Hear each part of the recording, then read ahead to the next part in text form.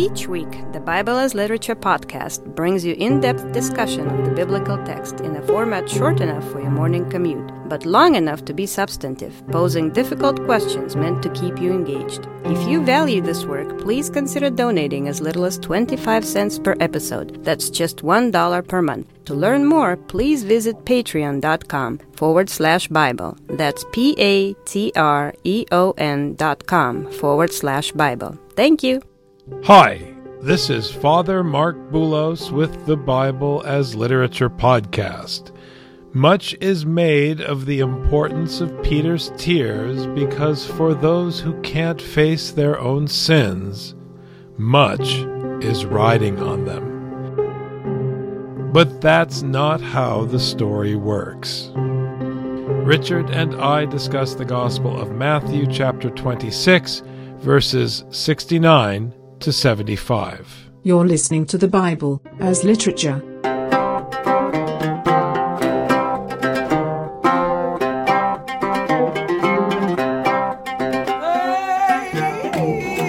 Hi, this is Father Mark Boulos. And this is Dr. Richard Benton. And you are listening to episode 407 of the Bible as Literature podcast.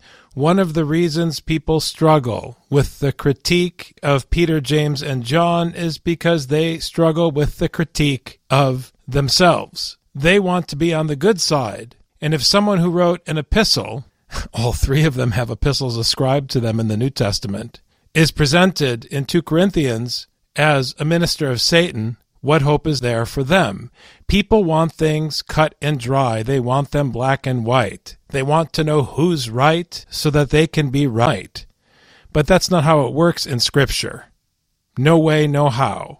So, Father, when you talk about Peter and the image of Peter in the end, I mean, you do have to look at the entire picture of Peter, because we just talked last week about the chief priests. They wanted to look at this one statement of Jesus and judge him for the death penalty based on one statement, ignoring all the other actions he had done throughout his ministry and the preaching he had done. By the same token, you can't just take Peter and say, oh, no, but he repented in the end. Okay, that's nice, that's good. But you have to look at the entire story of Peter and just say, oh, no, he ended up a good guy. He wrote a good letter. It's like, well, I don't know. I mean, one president can have a terrible, wicked reign as president and do one good thing. It's good that he did one thing, but you can't ignore the wickedness, and you can't just assume he's wicked and ignore the good thing. Like, you have to take the entire story in mind. So I think it's really important that we take this and understand that this is an important part of who Peter is, because this is the Peter who said, even if everyone is scandalized, I will not be scandalized. I will not stumble on the way. This is what Peter says in Matthew, and then this is what he does in the end in Matthew. Now Peter was sitting outside in the courtyard, and a servant girl came to him and said, you too were with Jesus the Galilean.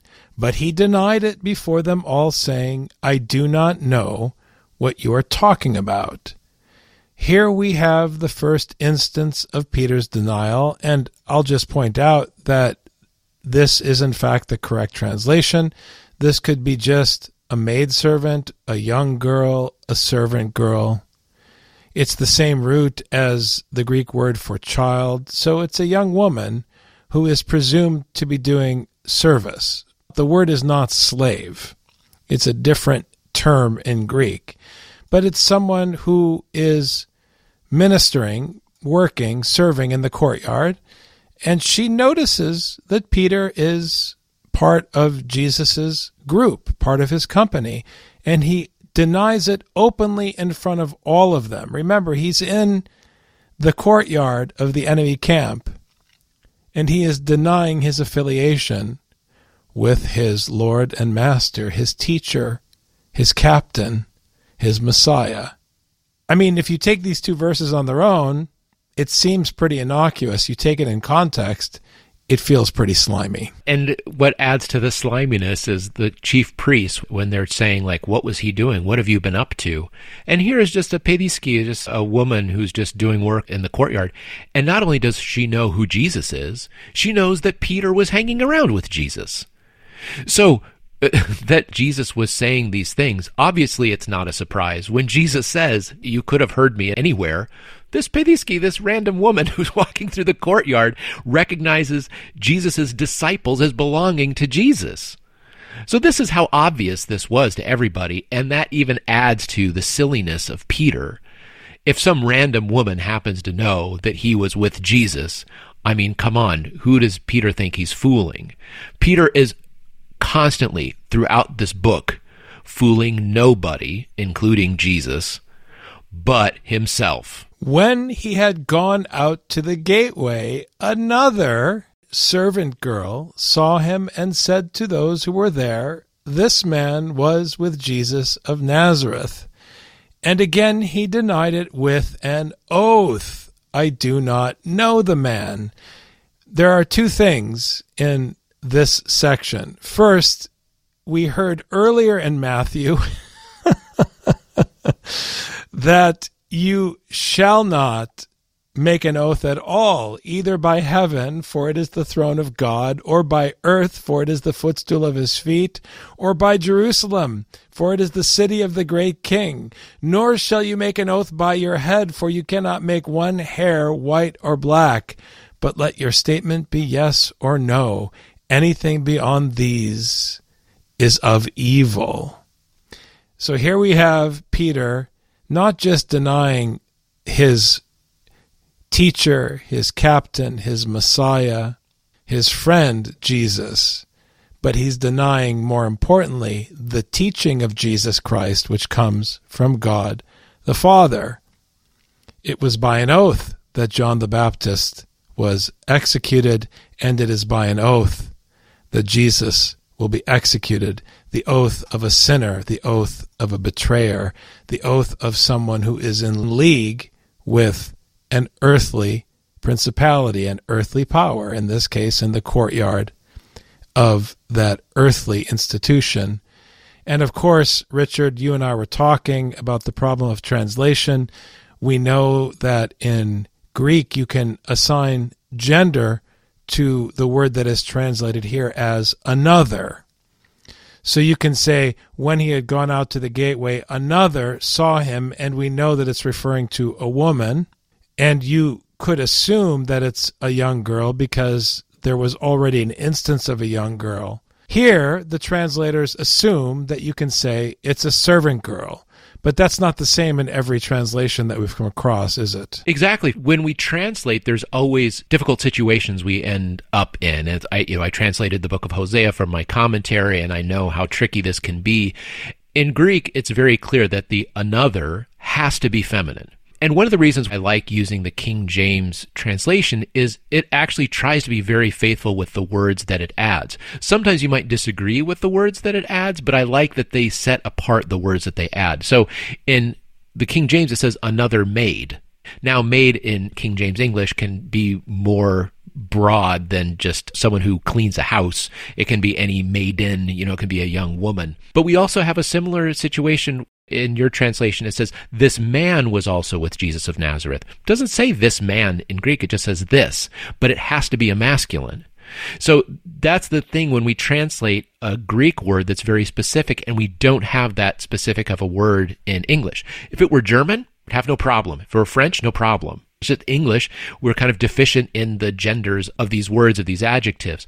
So the translator has to make these decisions. And one of the things I just love about King James is how it makes it so obvious. Now, back to your other point, Father, which is about how he denied with an oath, no less. Who do we have in this scene now so far who have made false oaths? Well, we have the false witnesses who the chief priests went out to go and find, and now we have Peter, who falls in that same boat. So when we have a category of people, not only did Peter fall away and be scandalized, but he also did so with all the fireworks of a false oath landing him along with these scoundrels that the chief priest managed to scrounge up in order to make a lousy, cruel case against an innocent man. I think the key point about the translation discussion with respect to verse 71 and 72 is that each of us, when we hear Scripture and work through these texts, each of us must be responsible to check the translation, even if you don't know the original languages. When you see in the English manuscript anything footnoted or italicized, very often in these English translations, they will italicize a word that is imposed.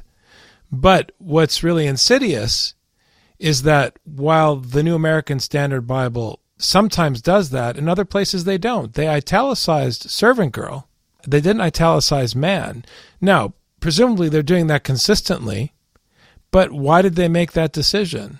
And how many decisions like that have they made? And how do you, as an addressee of the text, know where they made those decisions? There's only one way to know.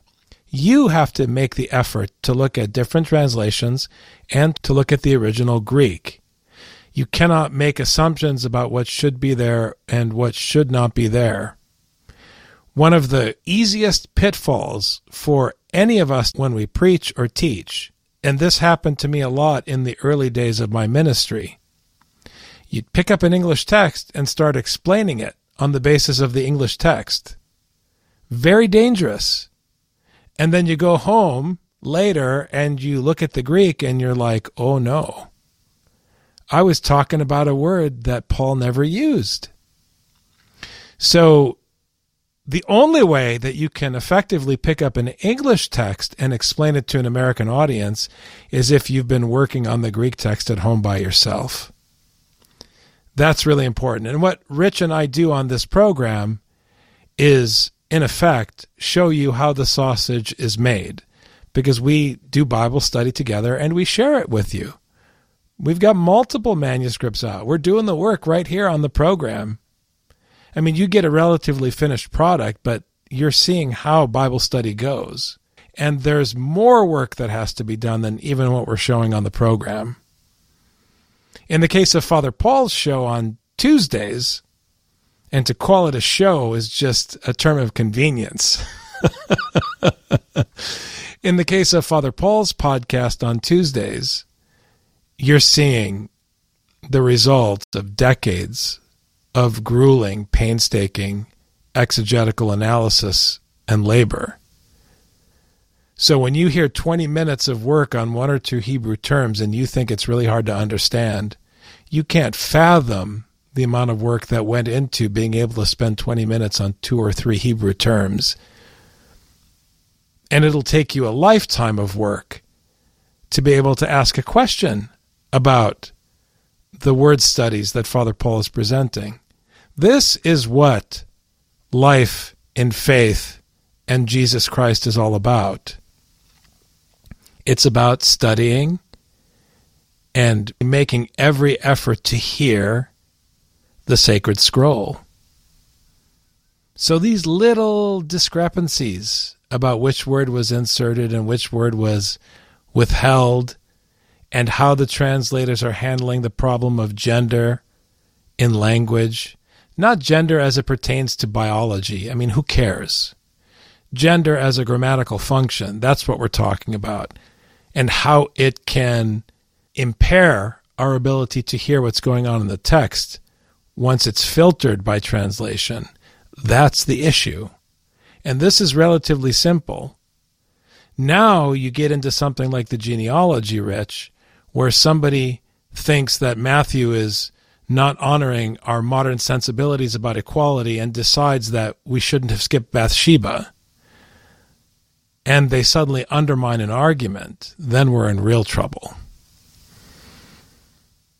A little later, the bystanders came up and said to Peter, "Surely you too are one of them, for even the way you talk gives you away." I love this, because my father, may he rest in peace, spoke with an accent.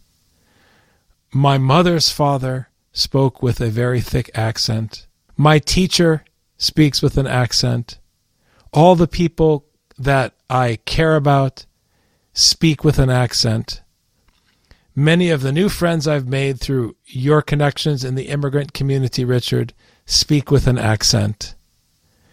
And my whole life, I have been committed to making sure everybody knows one should not be ashamed of your accent, or putting a Palestinian scarf around your neck, or giving your kids Middle Eastern names. So I always snicker when Peter is a little bit embarrassed of his accent. Well, one thing we always say in linguistics is everybody has an accent. It just depends on which point of view you're coming from. Come on, Pete! What's wrong with Galilee, Pete? The problem with Galilee is its unfortunate connection with Jesus of Nazareth. And this is exactly the problem, is that when we have accents, they're always associated with this or that place or this or that group of people. And anytime you have an accent, it shows who you've been hanging out with, who you spend time with. I was just reading I Know Why the Caged Bird Sings by Maya Angelou. And I love that book, Richard. Thanks for bringing it up. in the first part of the book, she isn't even fully convinced that white people exist. She doesn't deal with white people. She doesn't go to the white area of town, and when she does, she's very guarded. The only time she rarely sees a white person is maybe the white police chief comes to her house. She might see that. There are the poor white kids who come to tease her grandmother and that sort of thing, or come into the shop and cause a ruckus.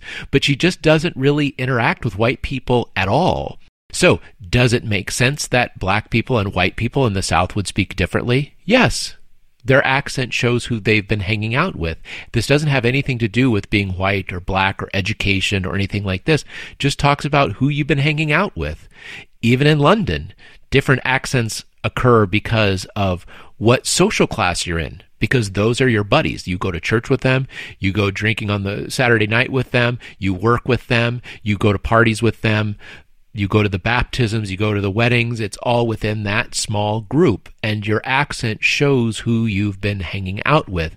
Peter can't fake this. You know, it's like, oh, we just happen to be from Galilee. How big of a place is Galilee where Peter and Jesus wouldn't have run into each other, first of all? And secondly, already two random people are like, hey, weren't you hanging out with that guy? They all know already. So they have another piece of data against him, and so he has to swear all the more because he has to swear against the data, against the facts that are right there in front of everybody. He speaks with an accent from that area. They know you come from the same region. You must know each other somehow. Come on. Then he began to curse and swear, I do not know the man. And immediately a rooster crowed. And Peter remembered the word which Jesus had said, before a rooster crows, you will deny me 3 times. And he went out and wept bitterly. Here, Richard, I always like to point out the connection to Acts because it parallels the larger drama of the New Testament, that Peter had a vision 3 times in Acts of unclean foods. Remember, his denial of Jesus here in Matthew is connected to his rejection of the Lord's teaching, because he rejects the teaching against oaths by rejecting Paul's teaching that the gospel must be preached to the Gentiles and that you must call no man unclean. In Acts 3 times, he's warned that you should call no man unclean. It parallels the rejection of Jesus in the Gospels. There is a connection because Paul is the one who brings Jesus Christ to you. You, listener, are the Gentile whom Peter considers unclean, and were it not for Paul, you would not be hearing this story.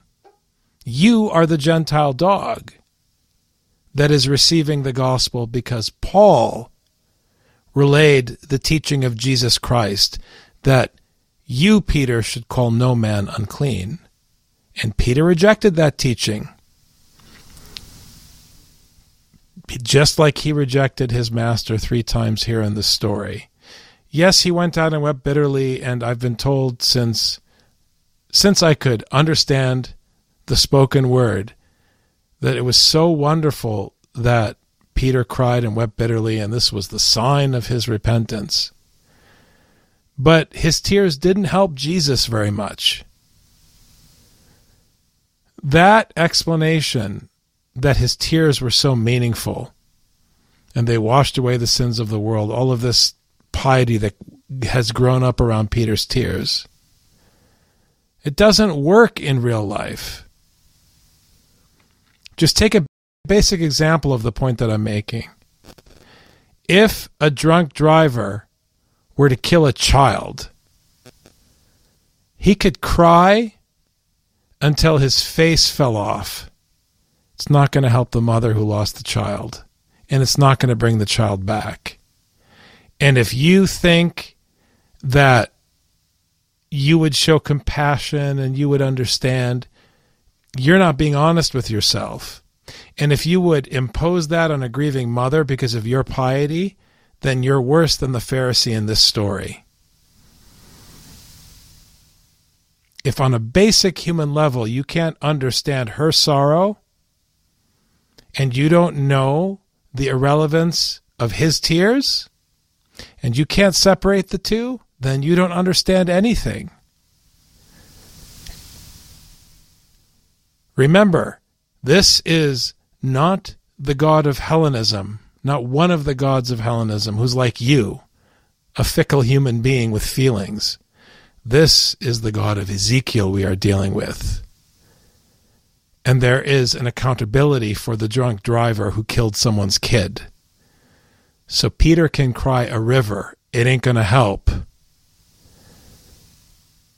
There is a reckoning and a judgment. You want to let Peter off the hook because you want to be let off the hook, but no one is off the hook until the Lord comes to separate the sheep from the goats. At least that's what I hear in Matthew, Rich. And Peter continues with the lies, the false oaths, the curses, false curses, that is.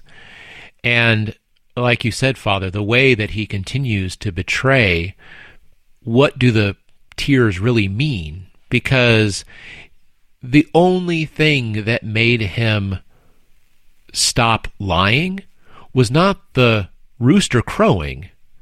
It was that once the rooster crowed, he remembered the word of Jesus. Hallelujah. The first time Peter actually remembers what Jesus taught.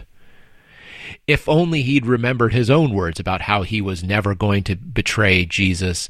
If everyone were to be scandalized, he would not be scandalized. If only he'd remembered those words. He didn't remember any of those words. If he'd only remembered the 10 Commandments, not to bear false witness. The first thing that he actually remembered is how he himself was condemned. So there's a chance for Peter, by recognizing that he's condemned according to his teacher's word, according to Jesus' word, but it by no means lets him off the hook, and it by no means makes him safe from here on out. If I take a test and I forget everything that my teacher said and I remember one thing and then I cry about all the other things I forgot, I don't think I'm going to get a good grade on the test. The tears don't count for extra credit, I'm afraid. I forgot.